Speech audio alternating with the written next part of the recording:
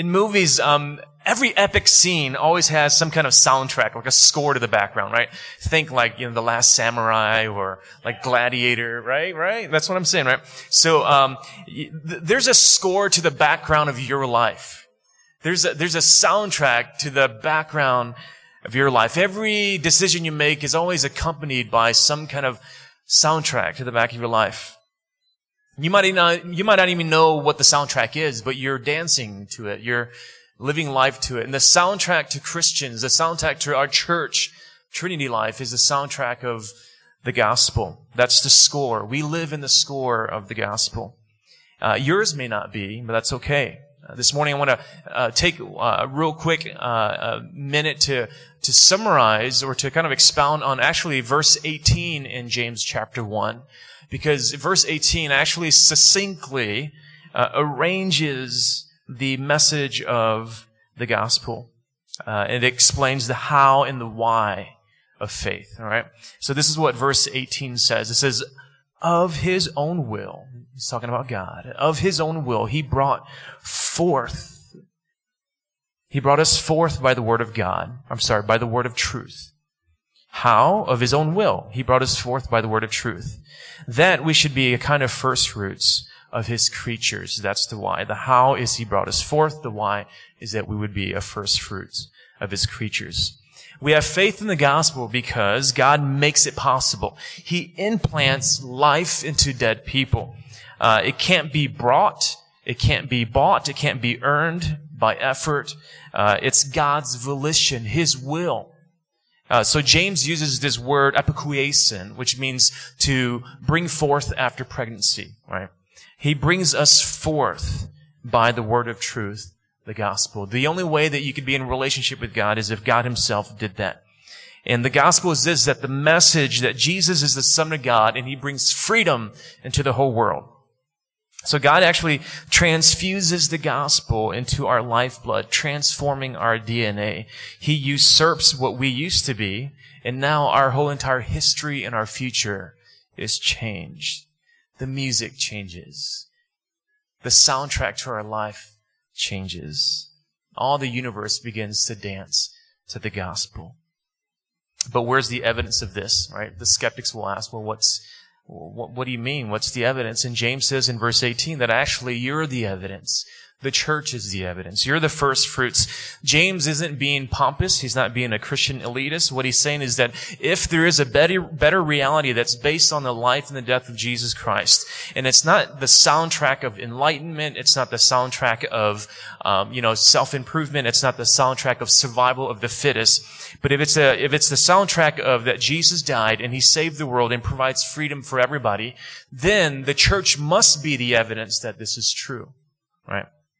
So the word first fruits means that you guys were the first converts to this new reality. The church is the first. The universe will follow, but the church is the first converts of what the future will look like. So James is saying to the church, you may suffer, you may look weak at times, you may even doubt, but faith works. You're the first fruits that God is going to change the universe. You're going from orphan to adopted children, beloved, accepted, parented, resourced. You have the greatest inheritance of all time. You're going from orphan to adopted because God is actually in the process of making this planet, this universe, an adopted creature of His. It's going to undergo the same conversion that you as Christians have already undergone. And so the Apostle Paul, who's a different apostle from James, Paul was an apostle to the skeptics, to those who didn't understand God in this way. And so Paul writes something very similar in Romans chapter 8, verse 20. I think we have it up here. Paul says that the creation was subjected to futility, not willingly, but because of Him who subjected it, in hope that the creation itself will be set free from its bondage to corruption and then obtain the freedom of the glory of the children of God. Obtain your freedom. For we know that the whole creation has been groaning together in the pains of childbirth until now. So Paul's saying is that, man, all of creation, the whole universe wants to be a Christian just like you in some sense. It wants to be born again. It wants to have the same joy and freedom that you do. The universe is longing for this. You're the evidence for this. Keep going, church. You're the evidence that God is going to do this. You're the evidence that God is going to make our faith work. So Paul is saying that this is not just a philosophy or a pie in the sky, wishful thinking. The whole entire universe is going to change because of what God is doing. And you're the first ones to experience this. One day the stars will change and they'll function properly. Stars won't die anymore. They're longing for the day for that to happen for them. But you get to experience that already.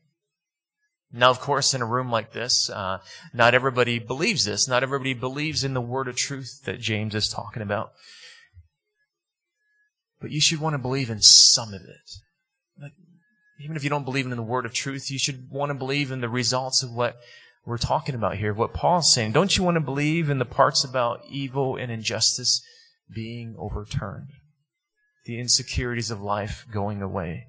Don't you want to believe in the part about being set free from bondage, corruption, futility? And what Paul is saying really is that creation, the earth, you, everybody, even though we don't know we believe in the word of truth, we still long for what Paul is saying. We long to be set free.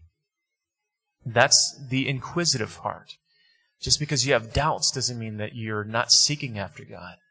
I like to tell people oftentimes that your doubts are actually inquiring. You're just inquiring about God, and that's okay.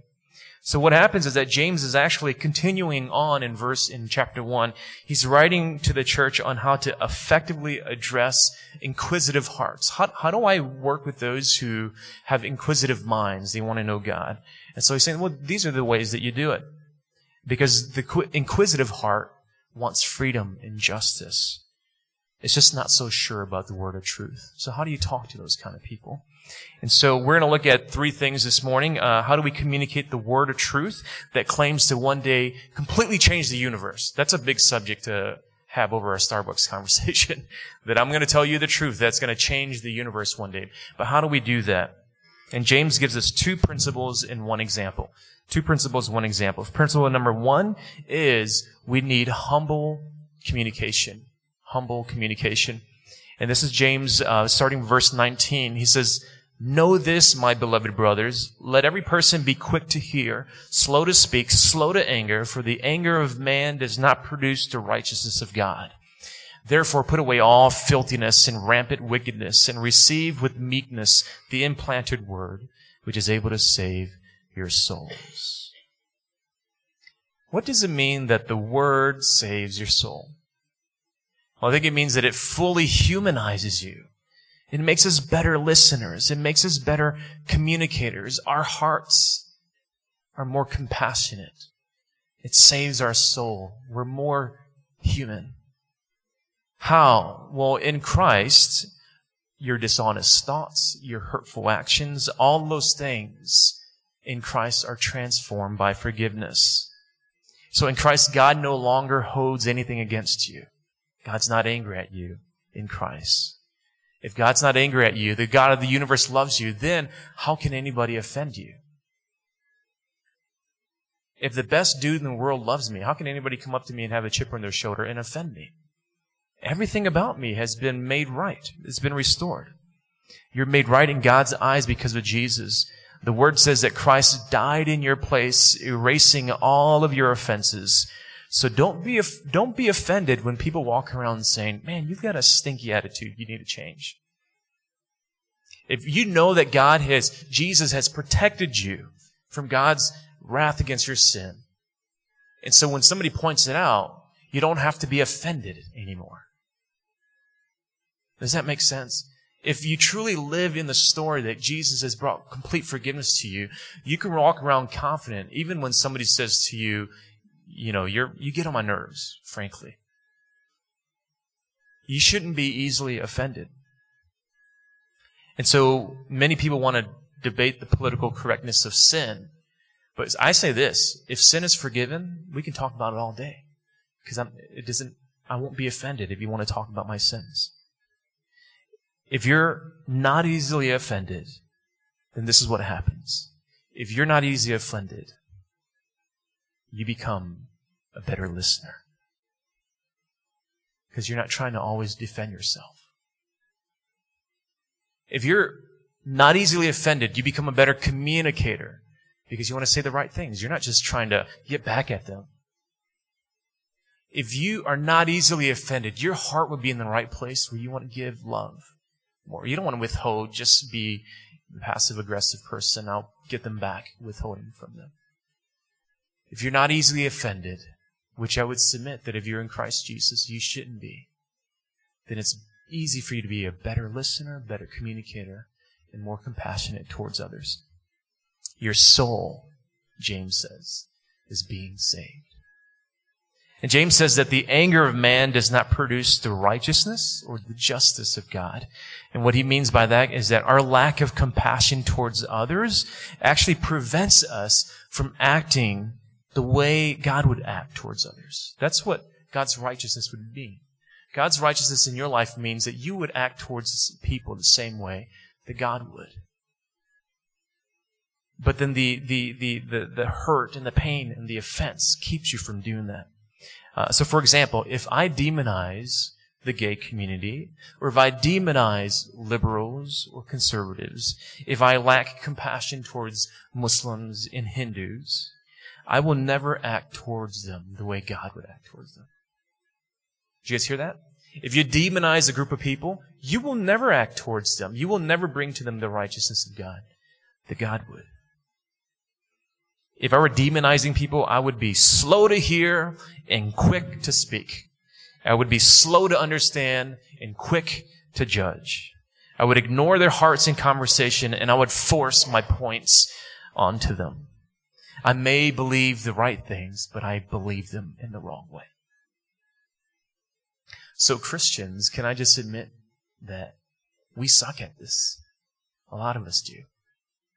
We're not very good at practicing this portion of James. Let me give you an illustration. Let me say one name, and I wonder what kind of emotions this evokes, but Caitlyn Jenner. Do I need to explain Caitlyn Jenner to anybody? I do. Okay, all right. So Caitlyn Jenner is Bruce, or was Bruce Jenner. And so Bruce Jenner, Olympic athlete, his second name to fame is he married the Kardashian family. And so, which made him famous, even more famous than his Olympic gold medal. I've seen this week on Facebook some really beautiful responses to Caitlyn Jenner from the Christian community. But I've also seen some really ugly responses to Caitlyn Jenner. The best response I've seen so far is this right up here. You guys have the picture of, yeah, there you go, okay. There's Caitlyn Jenner, which fairly attractive for a 60-year-old. But a pastor out in New York City tweeted this week, and best response I've seen so far. He says, "Dear Caitlyn Jenner, next time you're in New York, I'd love to grab coffee. It'd be great to hear your story. I'd love to hear your story. Quick to listen, slow to judge." Not trusting in the gospel that saves us, the gospel that makes us fully human, it actually makes you proud. When you say you believe something, but you really don't in your heart. It makes you a proud person. Because all the knowledge is up here, but it doesn't trickle down here.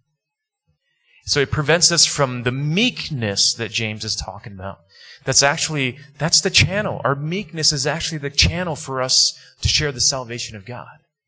Nobody ever beats anybody over the head. The colonialists tried to do this, and you can argue whether or not there was true conversion. But you can't bring in the sword and the guns to begin to change people's hearts. It's meekness. The lack of compassion prevents us from effectively sharing the implanted truth that's inside of you. So what happens is you keep it hidden from other people. Pride is a great hindrance to the gospel in our city. What's keeping people from hearing the gospel in our city? Not responding, not accepting, but hearing the gospel in our city? Could it be the pride of the church? Some of you guys are more liberal than others, and you look at people often, you say they're very close-minded people.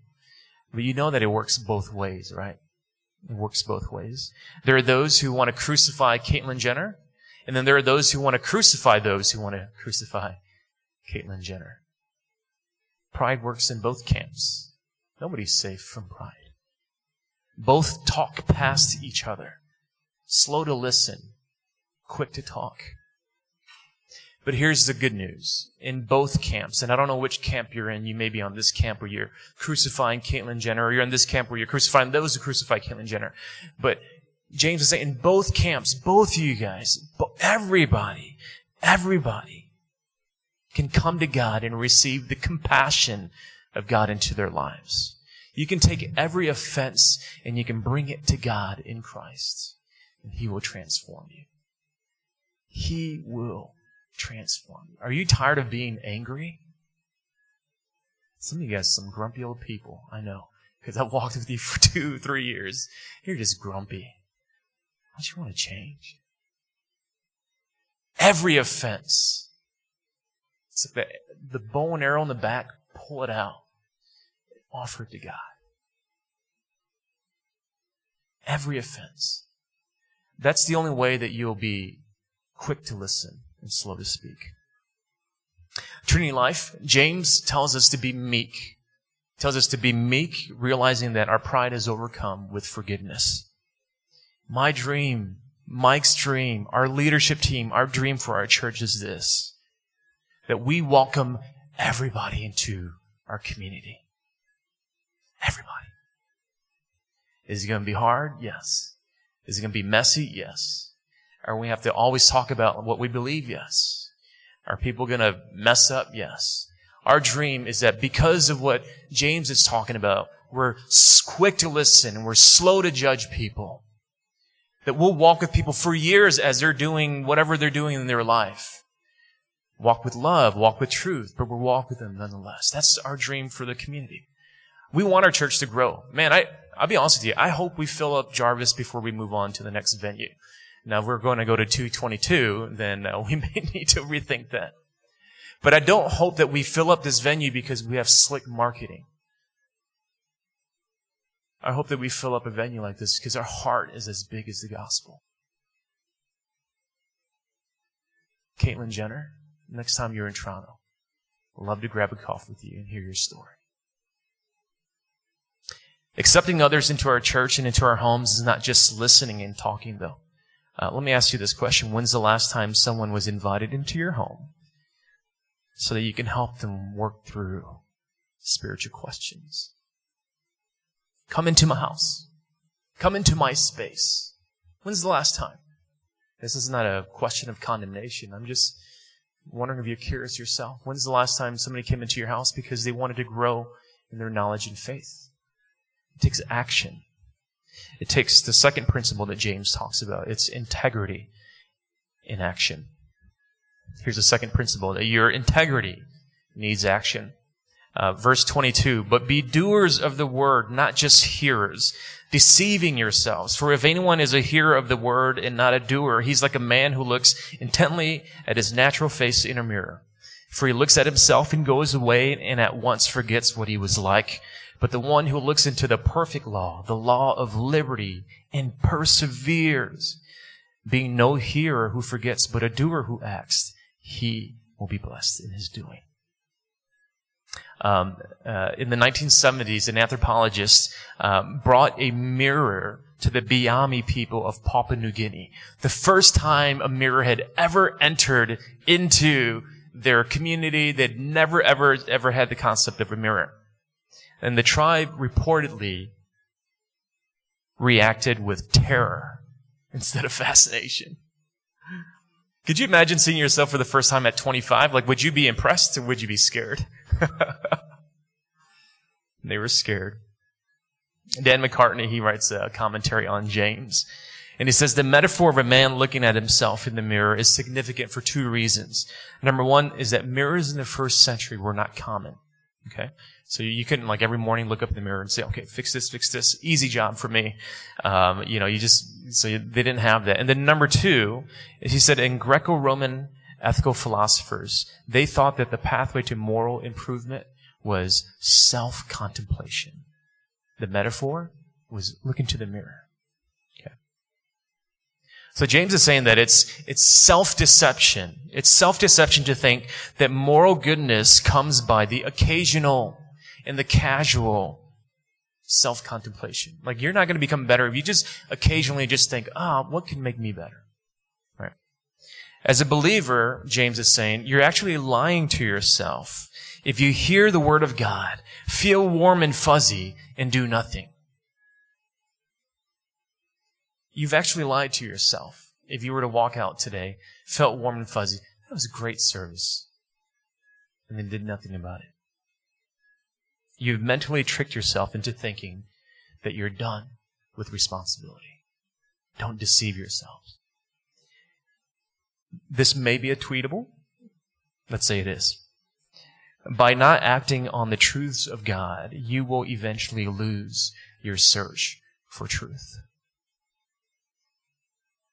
If you don't act on what you know to be true, you will eventually stop searching. A couple of you guys can give that testimony. By God's grace, you came back.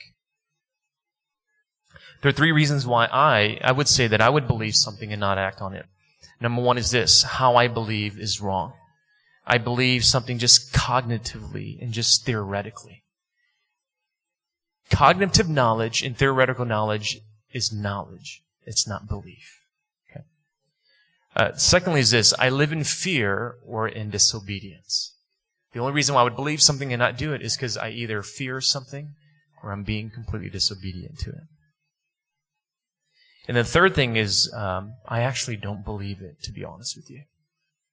I've been faking it. I really don't believe this stuff. So James provides the method for overcoming these three reasons. And he says this: stop staring in the mirror. Stop looking at yourself. Stop staring at your problems. Stop staring at your mess. Instead of telling God how big your problems are, tell your problems how big your God is. James says, look into the perfect law. Look into the law of liberty, the law of freedom, and persevere in that. Stare at that. Hear God's truth. Trust God's truth. Obey God's truth. Can I be honest with you guys? Like, when I worry about something, when I'm anxious about something, it's only because I'm always thinking about myself. And the only way that I can overcome that is I'm thinking about something that's better than myself. And I'm very arrogant, so there's only a few things better than myself. And I would concede that at least God is better than me. So I have to stare at God. I have to stare at His Word. And then I have to ask, my gut doesn't feel this, God, because my gut feels wrenched inside. But what's the right action that I need to take right now? And then I take it. Do I always feel confident in it? No. But somebody who doesn't act on truth will eventually stop searching for truth. Henry Nouwen had a chance with David Kopitz this week to go visit Henry Nouwen's grave. And Henry Nouwen writes this: that Jesus was a revolutionary who did not become an extremist, since he did not offer an ideology, but himself. And Jesus doesn't inspire passivity. He doesn't inspire anarchy, because he's not inspiring an ideology. He actually offers himself. And so he inspires humble action that's based on the justice of God. Why? Because Jesus is the justice of God. The justice of God is not an idea, a knowledge. It is a person that's found in Jesus. I'm going to say this, that one of the best ways for you to be accountable for action in your life is to live in community. We won't have body life groups. This would be the last one this week, so go this week. But live in community. Come out to the summer discipleship. Be accountable for your actions. this week, some of us, you should start out a conversation with somebody from church and you say, to be honest with you, this is the area in my life that I'm failing in. You know, if I had to be honest with you, I make a lot of money. I just misspend it terribly. I'm not saying that. I'm saying maybe some of you could say that. Some of your sentences this week need to be, you know, I've been lying to people about this. There's a person that I'm supposed to love, but I'm avoiding them right now. I really want to give up. But to be honest with you, I just need to hear you say, don't quit. This is the way you're accountable for your actions, is you live in authentic community. Trinity Life. Can we be that kind of church? I'm asking you. Ryan's got like 2 weeks. Ryan's like, yeah, he's the only one. Come on, Ryan. I expect complete authenticity from you in the next 2 weeks. Instead of guilting people and saying, oh, you're really a disappointment, or I've lost my trust in you, maybe we can say to one another, in Christ, you are not your failures. You can tell me anything because in Christ, you're not your failures. In Christ, you're better than your passivity. I know you slept 3 days in this week. That's okay, because in Christ, you're better than your passivity. I know you're not being obedient right now. I'm patient with you, because you're better than that. I know that in Christ, you're better than that. I don't like it when you call me at 1 a.m. in the morning, but in Christ, I'll pick up the phone. You don't think this kind of community is not theoretical. You don't think it into existence. You act it into existence. Not everyone in Toronto wants this kind of community. They don't. It's okay. There's hermits and, you know, that's how they live their life. But some do. A lot of people do. And James gives us an example of one group that specifically wants and needs to live in this kind of community. So here's his example, is that you would look after widows and orphans. If anyone thinks he's religious and does not bridle his tongue but deceives his heart, this person's religion is worthless. Religion that's pure and undefiled before God the Father is this: to visit orphans and widows in their affliction and to keep oneself unstained from the world. And really, verse 26 and verse 27, it's the summary of the whole entire book, to be honest with you, but definitely these passages. James is saying, if you think you're a devout, observant person of God's Word, if you think that that's who you are, that the gospel has changed your life, then number one, you need humble communication, and number two, you need integrity in action.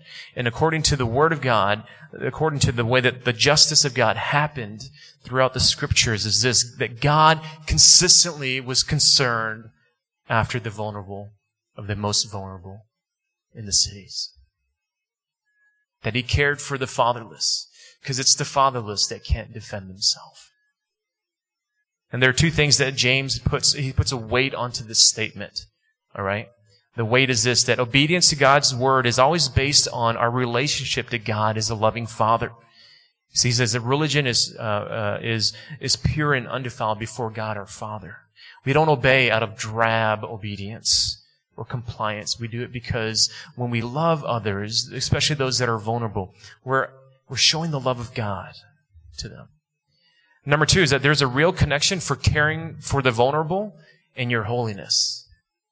There's a real connection to loving the vulnerable and you keeping yourself unstained from the selfishness and the greed and the consumerism of the world. Your struggles with lying and sex and all these things are big struggles. But I would submit to say that probably the biggest and the most common struggle that most of us have, that God looks at, and He's saying, I'm waiting for this, is this: that you have too much time and too much money on your hand. You may think you're stressed out to the max, but your stress is all about you. How much of your stress is for the vulnerable? Jesus stresses over the vulnerable. Great quote. I won't be able to say all of it. But Henry Nouwen talks about his time at Daybreak in Richmond Hill. And Daybreak is a community of adults that are intellectually and developmentally challenged. And so he spent the last 10 years of his career there. He was a well-known Catholic priest, spiritual guide to many. And he gave that up. He said, I need to do something that's tangible. I need to stop talking about it.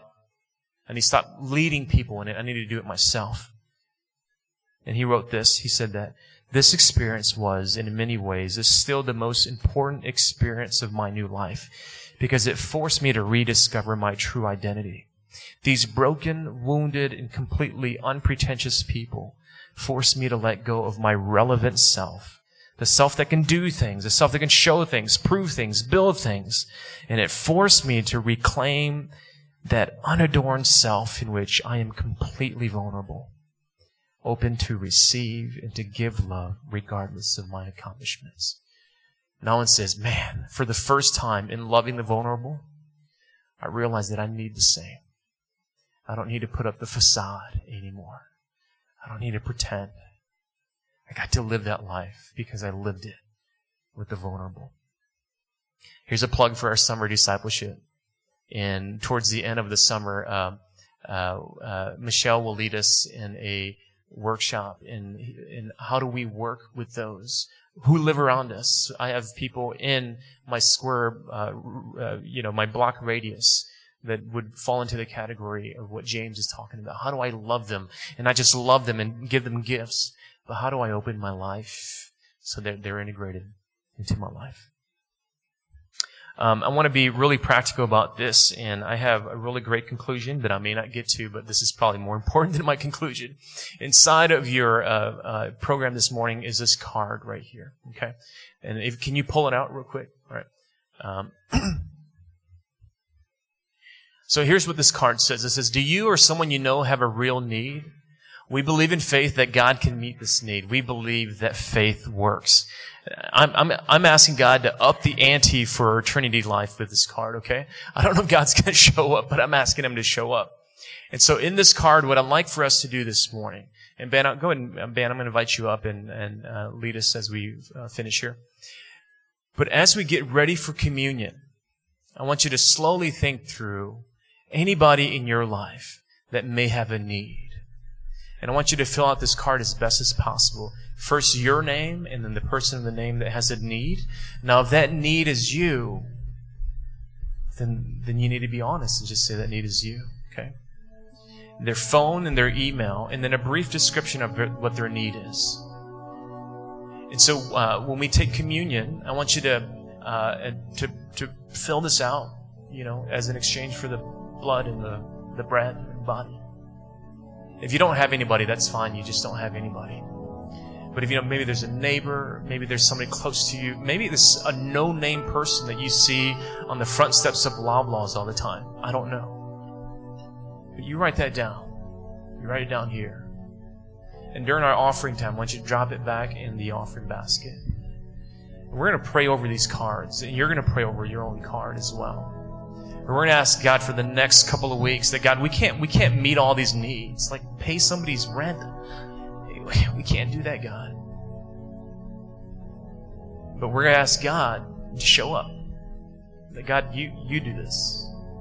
We believe that you do this. And then when God puts it on our hearts to say, no, actually you do this, guess what?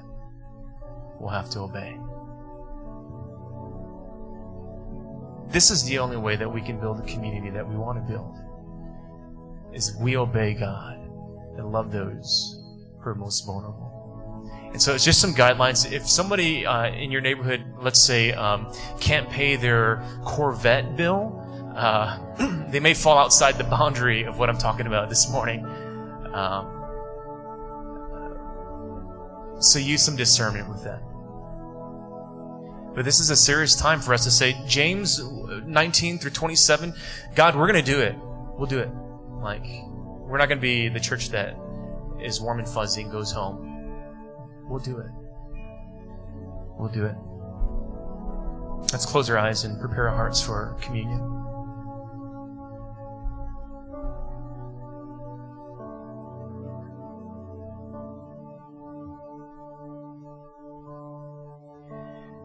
Can I say to you in this room this morning that for you, maybe your first action isn't to just love the orphans and the widows. Your first action is to love God. It's to trust Him. To trust that Jesus takes the offenses of your life, that He accepts you in Christ. Your first action is to accept this into your life. And if you've done that, then what makes sense is baptism. That you proclaim it. You let people know. You're not shy about it. It's not an implanted word that's hidden because of the pride that covers it. And so if the first call to action this morning that I'd like to give is, would you trust in Jesus with your life? And if you've had, would you obey in baptism?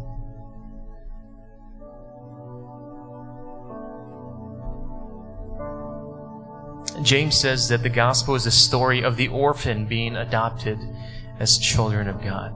The gospel is the story of the widow who is given in marriage to the groom that will never leave her or forsake her. You are the orphan that God is adopting into His family this morning. You are the widow, and Jesus is the lover of your soul.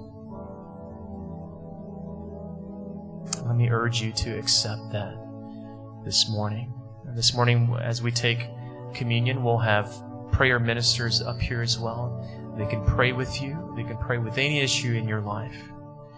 And secondly, the call to action is this. If God's put a person on your heart, or if you're that person and you need to take a step of faith and you've filled out the card, and I also want you to take prayer this morning as well. And pray for this person, or pray for yourself.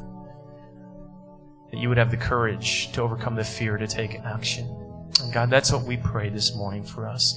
As we come to communion and as we remind ourselves that all of our offenses have been stewarded to Jesus, not to us, to Jesus, that His blood was spilled for us, that His body was broken for us, God. Help us to not just say that message or think that message, but to live it out in action. We do this as a body, as a church, as a family.